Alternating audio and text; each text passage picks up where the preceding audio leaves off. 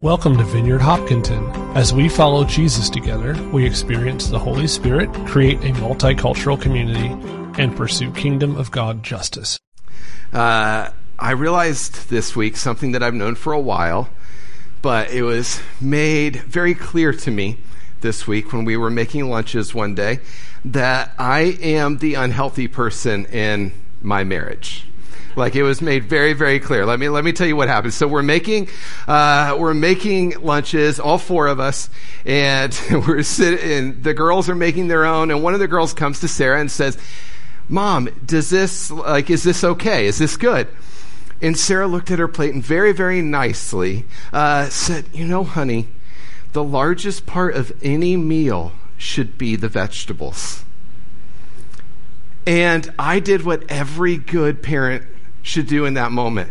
I made sure that my face was was away from the kids, and then I let it show what I was thinking. My mouth, I was like, I don't think I've ever willingly made vegetables the largest part of any meal that I've made. Like, has this ever been a thing I've done?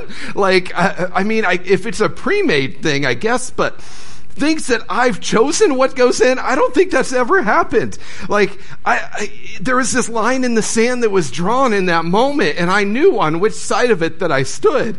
You know, like, I eat vegetables. I just feel like I need to acknowledge that. Like, I do eat vegetables. I'll eat corn. That counts, right? Tomatoes, that counts. Potatoes, sweet or otherwise. Like, I'll eat all of those. Broccoli, even asparagus. I like asparagus, so that gets me points. Salad, spinach, I'm fine with that. I'll eat roasted cauliflower. I'll even eat Brussels sprouts when they're cooked with butter and bacon. That tastes pretty good. But like, I'm okay with eating vegetables. Like, there's no issues there. But the largest part of a meal, like, that put me on a different side of the line, and I knew where it was. You know, I've known for a while that Sarah was healthier than me. This was not a shocker to me. She will willingly go on 3 to 5 mile runs without the doctor telling her she's going to die if she doesn't do it. She gets frustrated if she doesn't go to the gym a certain amount of times a week. I get frustrated I'm happy, I should say, if I do go to the gym a certain amount of times a week. She has the willpower to do things like, not eating sugar. I have the willpower to do things like not eating a fourth meal at 9:30. Like, we're just at different stages in this journey towards living healthy and whole lives. There's this system principle about what happens when one person in a family or in a group starts to become healthy. That if one person's intentional about it, that they will start to raise the level of health in the group or in the family that they're a part of. Their level of intentionality around, spiritual health, emotional health, physical health, whatever it is, will start to affect everybody else that they're doing life with, and starts to raise the level of health around them. People become healthier. It's kind of like the oxygen mask on an airplane. When it drops down, and when the flight attendant says that if this drops down, cabin air pressure has gone to a certain level, and you need to put it on. And they say, and you need to make sure that you put it on yourself before putting it on somebody else. And once you get over the initial paranoia of is she telling me that we're all going to die on this flight? You realize I didn't actually pay attention. If you can tell what's wrong with this situation here. This is a real picture that somebody took, and none of them are covering their nose. That's a problem when you're putting on an oxygen mask, nose and mouth. But if you don't put on your own oxygen mask, you're not going to be able to breathe. You can't help anybody else if you can't breathe, right?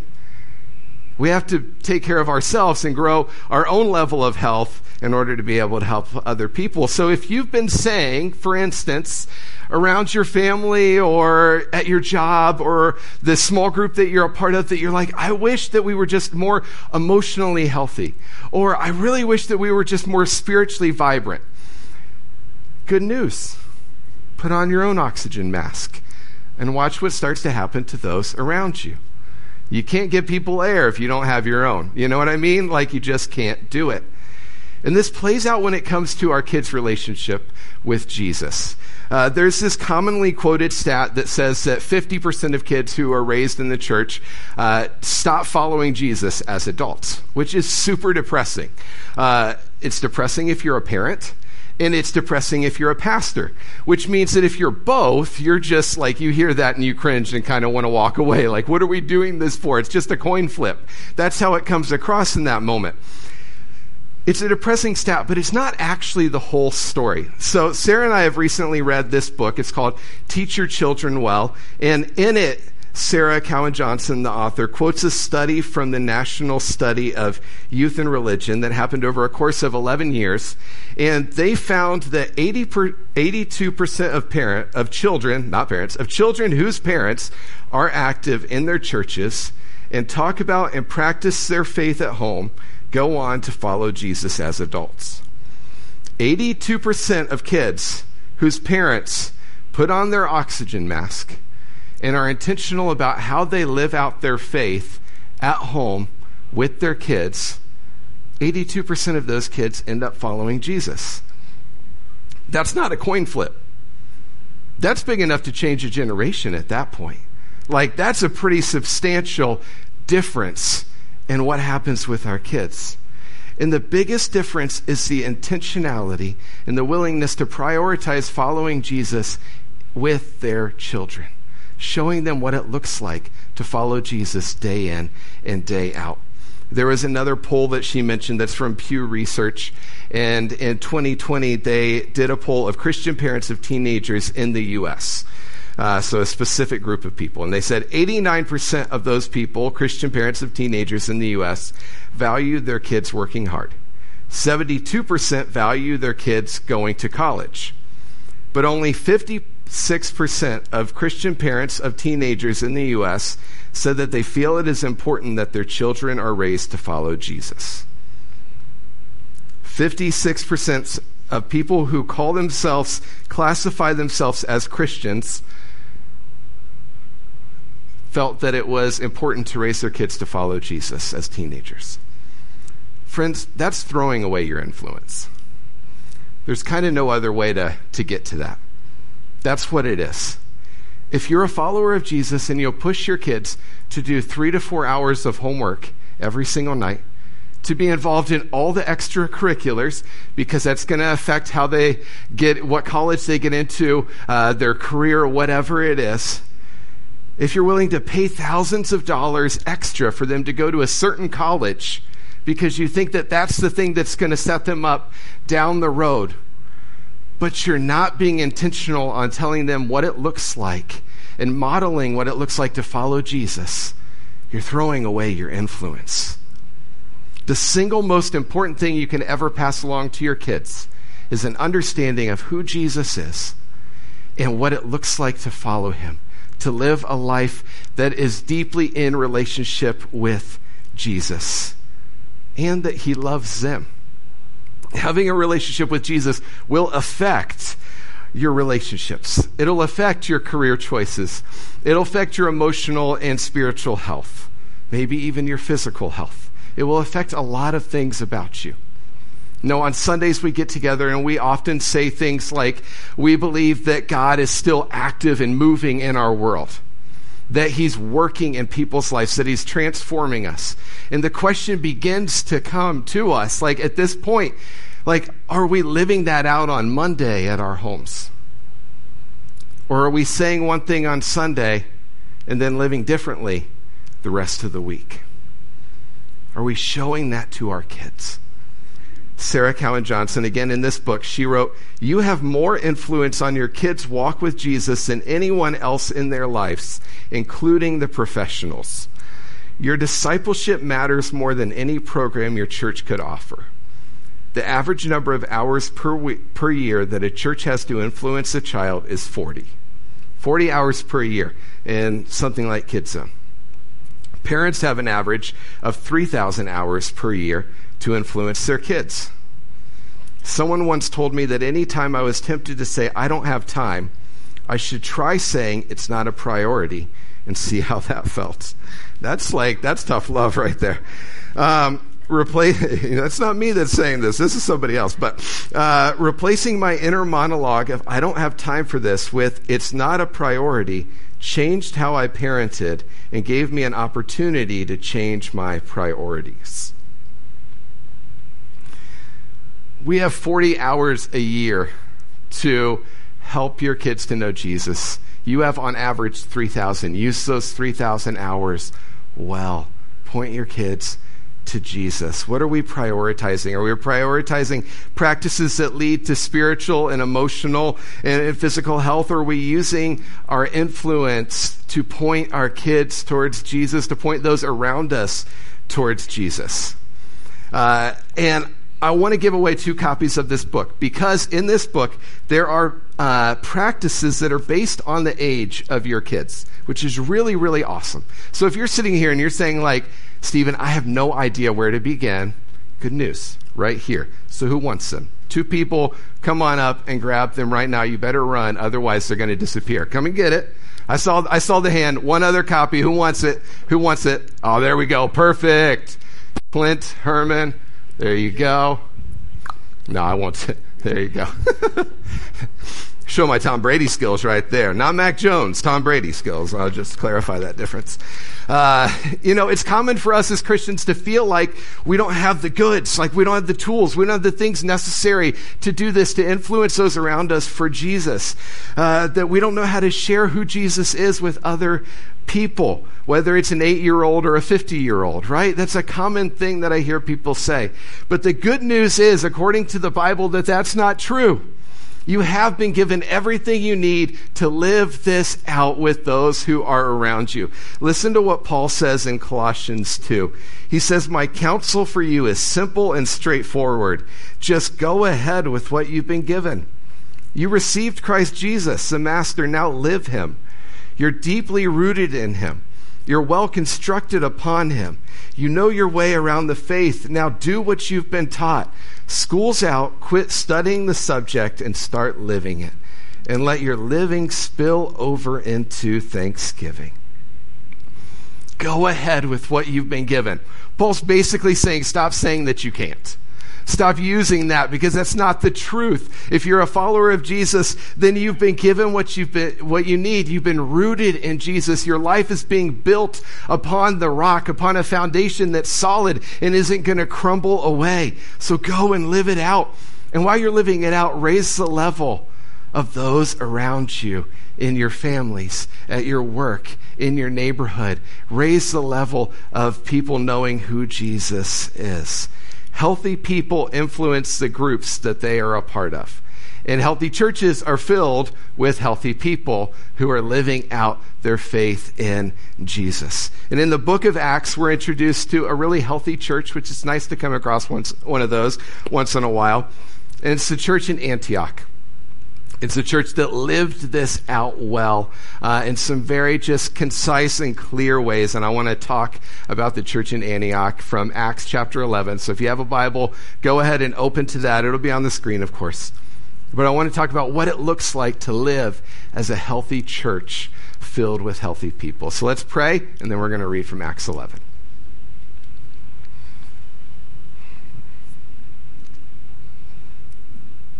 Jesus, I just ask for you to come and to speak to us. I know that talking about our own level of health is a hard subject.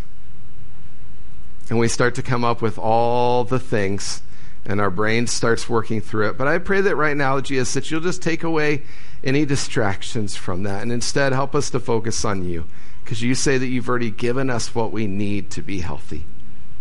We're rooted in you. We live lives as your followers that are in your presence. You are changing us, recreating us, transforming us. And so I pray that that will be aware to us this morning. And Jesus, I thank you for what you want to do in our hearts and in our lives today. We just ask for you to come, to speak to us, to reveal yourself. Thank you for your love for us as our Father, and for the good news that's to be found in a life that's following you. In Jesus' name, amen. Okay, Acts chapter 11, verse 19. Open up there. Let's read it. It says, "Meanwhile, the believers who had been scattered during the persecution after Stephen's death traveled as far as Phoenicia, Cyprus, and Antioch of Syria. They preached the word of God, but only to Jews. However, some of the believers who went to Antioch from Cyprus and Cyrene began preaching to the Gentiles about the Lord Jesus. And the power of the Lord was with them, and a large number of these Gentiles believed and turned to the Lord. When the church at Jerusalem heard what had happened, they sent Barnabas to Antioch. And when he arrived and saw this evidence of God's blessing, he was filled with joy, and he encouraged the believers to stay true to the Lord. Barnabas was a good man, full of the Holy Spirit and strong in faith, and many people were brought to the Lord." I'll pause there for a moment. So what we skipped over that led to this is that the church was growing in Jerusalem. It was growing a lot, rapidly. It was becoming very big. And it's fun to be a part of a growing group of something that's like everybody likes and everybody respects and everybody is pretty happy with. That's a pretty good thing. But in the midst of that, they kind of forgot part of what Jesus told them when he left, which is you need to leave Jerusalem and go spread the good news of Jesus in Judea, Samaria, and to the ends of the earth. They kind of avoided that part of it because it's really fun in being in a growing space and just like kind of enjoying that. And so they had gotten a little comfortable, but everybody liked them. So, what's the point in messing that up? So then somebody gets murdered and everything, gets blown up. The guy's name who gets murdered is Stephen. It's not fun being named after like a guy who's known for getting killed. That's kind of weird. But hey, anytime people are like, is your name in the Bible? Yeah, he's the first guy murdered in the new church after Jesus. Oh, that's nice, but he's murdered. Everything changes. Jerusalem's no longer safe. People start spreading out throughout Asia into Africa, and the church begins to grow. And they do what Jesus then called them to do in Acts 1:8. "You'll receive power when the Holy Spirit comes upon you. You'll be my witnesses, telling people about me everywhere in Jerusalem, throughout Judea, and Samaria, and to the ends of the earth." So Antioch, this church that we're told about, is planted out of this painful persecution that came. But God moves. People are coming to know Jesus in really powerful ways.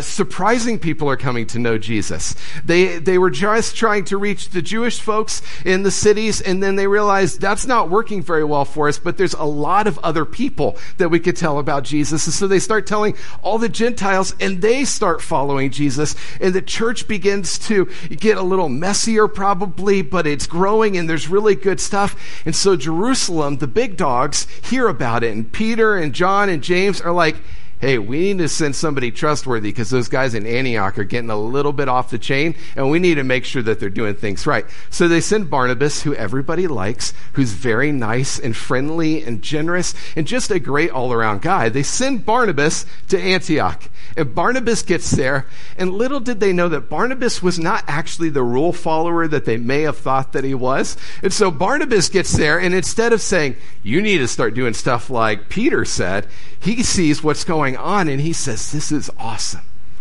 Let's do more. And he jumps in, and he starts joining with them, and the church grows, and more people are coming to know Jesus. And this is what a really healthy church looks like, right? This is something to strive for. The Antioch church knew that they were on mission. They knew that they were supposed to be Jesus' witnesses, to preach the good news, to make disciples. They didn't have to wait for God to go and do something. They knew that they were called to go and do something, and that it was up to them to start actually living it out. And they did. They didn't waste their influence. They shared the good news of Jesus with the people that Jesus placed in front of them in their regular everyday life. And lots of people came to know him. And I'm convicted by this example. Super convicted by this example. Because these people were creative outside of the box, and they weren't content. They wanted to see everybody come to know Jesus. And so when one group dried up, they said, well, there's other folks, and we're going to start reaching them. I'm convicted by that. Because Sometimes I've allowed the barriers to sharing the good news of Jesus become my excuses. Anybody else willing to admit that you've done that a little bit? Things like busyness. Like, we live in New England. We that's our first thing that we say about how life is, right? How are you doing today? Oh, doing pretty good. Really busy. Lots of things going on. Like, that's our conversation starter as New England folks. Busyness. But here's a question. Are you too busy to pray and ask Jesus to point out to you the people in your busy lives that he wants you to love on? That doesn't take really any time. Just takes intentionality at that point. Maybe you've been thinking, I'm not ready. I'm just not at the place where I can tell anybody about who Jesus is and what he's doing in my life. I need to go to seminary. I need a master's degree, maybe a doctorate in order to get to that point. I'm just not there yet, Stephen. Hear me out on this. If Jesus sent you on purpose to your neighborhood, to your job, to the train that you take into Boston 2 to 4 times a week, do you think that he knows who he sent there? Do you think that he knew who you were? And when he placed people around you, he knew that you would be the right person to bring Jesus into that setting. When Jesus sends us, it's because we're the right people for the job. Trust that Jesus has been forming you for the places that he's sent you to. Or maybe you're worried that God won't do his part and you'll be left looking like a fool. I admit that I struggle with that one. But again, and I'll just say, if you do struggle with that, it's good to acknowledge that. We don't have to pretend like we don't struggle. Acknowledging doubt, acknowledging those things is healthy. But just because I feel something doesn't mean that it's truth. And that's also equally good to acknowledge. Just because I say it in my head doesn't mean it's actually the reality of what's going on. Here's the truth. Jesus has never stood me up. He's never left me with the check at the end of the meal, wondering how it is that I'm going to pay for this expensive dinner. He's never left me he's never left me in a spot where I'm going to fail. He has always shown up. He's always been there. He's always been trustworthy, and I've always been able to rely upon him. That's the truth. Let that truth be the thing that guides you, not a fear that he's going to all of a sudden change and become something that he's never been. Jesus is always consistent. And again, I'm preaching to myself here, so I own that one.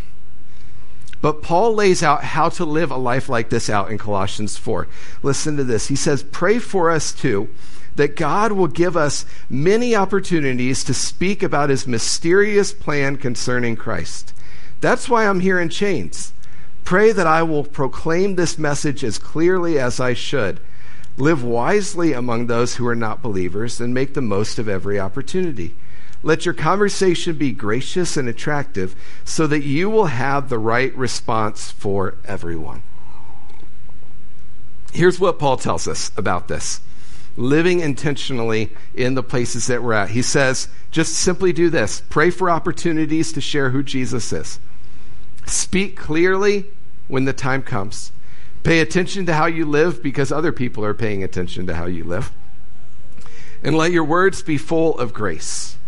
And I think what he's pointing at here, this kind of vague, full of grace, seasoned with salt sort of language that he throws out, it is partially at least this.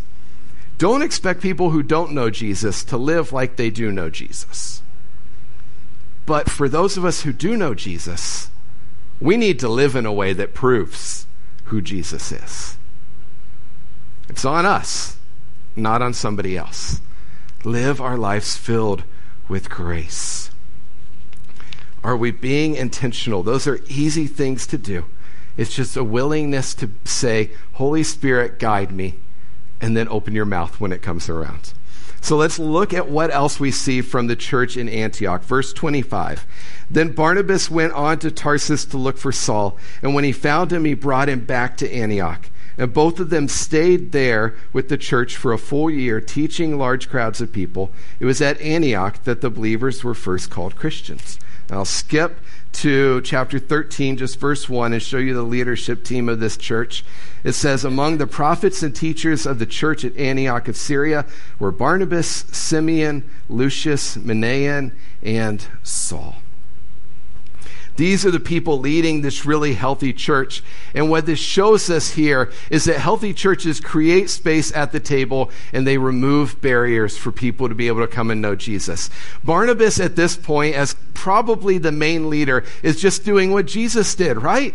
We see this modeled in the Gospels. What did Jesus do? He went around, he invited people to follow him, he taught them what it looked like to live lives that were like his, he modeled it out for them, he taught them about the kingdom of God, this message that he kept preaching every single place that he went to. He did life with them, he invited them to his table, he empowered them to do what he was doing. First he sent out 12, and then he sent out 72. And then, for the rest of their time together, he kept saying, don't forget, you've been discipled, you've been empowered, you've been filled, like you have the goods to go and do what it is that I'm asking you to do. And even when he left, when he went back to the Father, he said those exact things. Go and live out what it is that I've taught you and I've shown you. He encouraged them to do this. And this is essentially mentoring, right? We know what this is. There's no special magic knowledge that you have to do this. It's just modeling how to live a life that follows Jesus, that follows the leadership of Jesus. And it's kind of simple. It's like, I do, you watch, and then we talk. And then I do, and you help, and we talk again. And then you do, and I help, and we talk. And then you do, and I watch, and we talk. And then you do everything, I disappear, and somebody else watches you. This is what mentoring looks like. We understand what it's pretty simple sort of thing, but it's what a healthy church does regularly. And I was thinking about, how are we doing this in our church? And I thought of a few examples, which is good. Otherwise, we'd have a problem. And so I might say some of your names, and I didn't ask your permission, so sorry. That's what it is. I'll start with Marcos, so don't worry. You make eye contact, so it's good. No, actually, I am going to mention you. You're welcome. You're welcome. But I was thinking of, who does this really well? Rob's done this in small groups really well as a leader. He'll lead the group, and then he'll kind of be aware of, who has some leadership potential, and then he'll say, how about if you lead this time? And so they've watched him, and then they lead. And then they'll talk about it afterwards, and then they'll lead again, and then they'll talk about it afterwards, and then he'll step back and stop leading, but still be involved, and they'll continue talking. And I was thinking, who's he done this with recently? And Marcos and Erica, Jose and Lily. And now you look at their group, and they're the best small group in the entire church. You're welcome, guys. You're welcome. I know you wanted that, so there you go. But they did this really, really well, giving those opportunities to step up. I thought about a couple of weeks ago with youth group when Sue Turner and Pete Salmons led group because Sarah wanted to take a night off, which is a good thing to do every once in a while.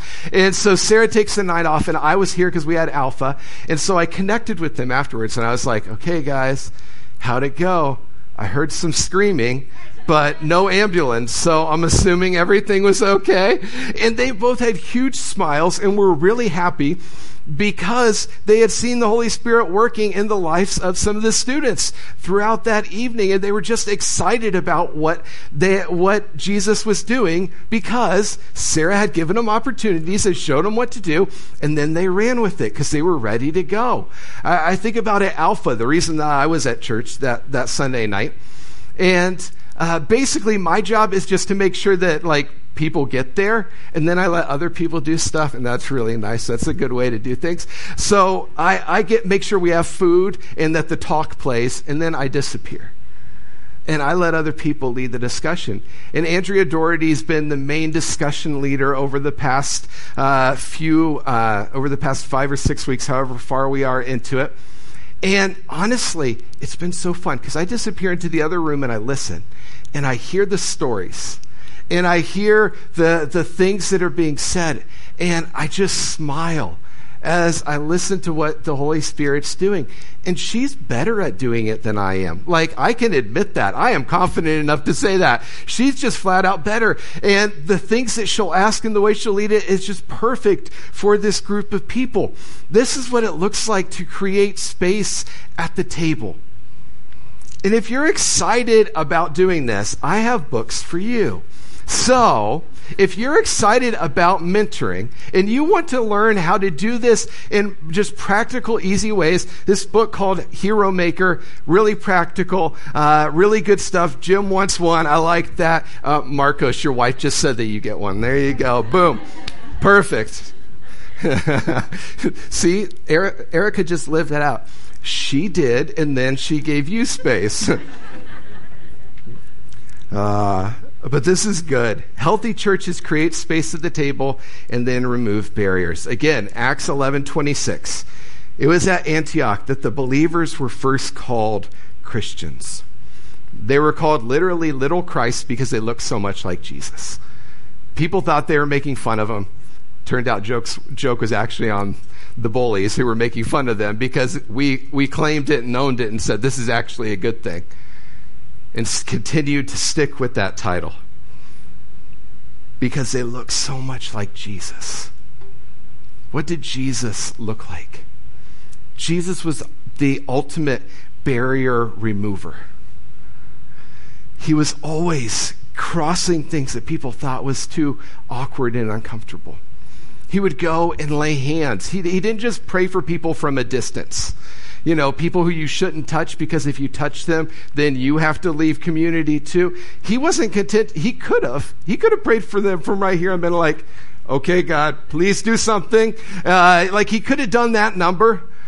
No, he went up, put his hand on their shoulder, and healing flowed. He broke barriers. Jesus called people to follow him. He called like dirty, grimy criminals.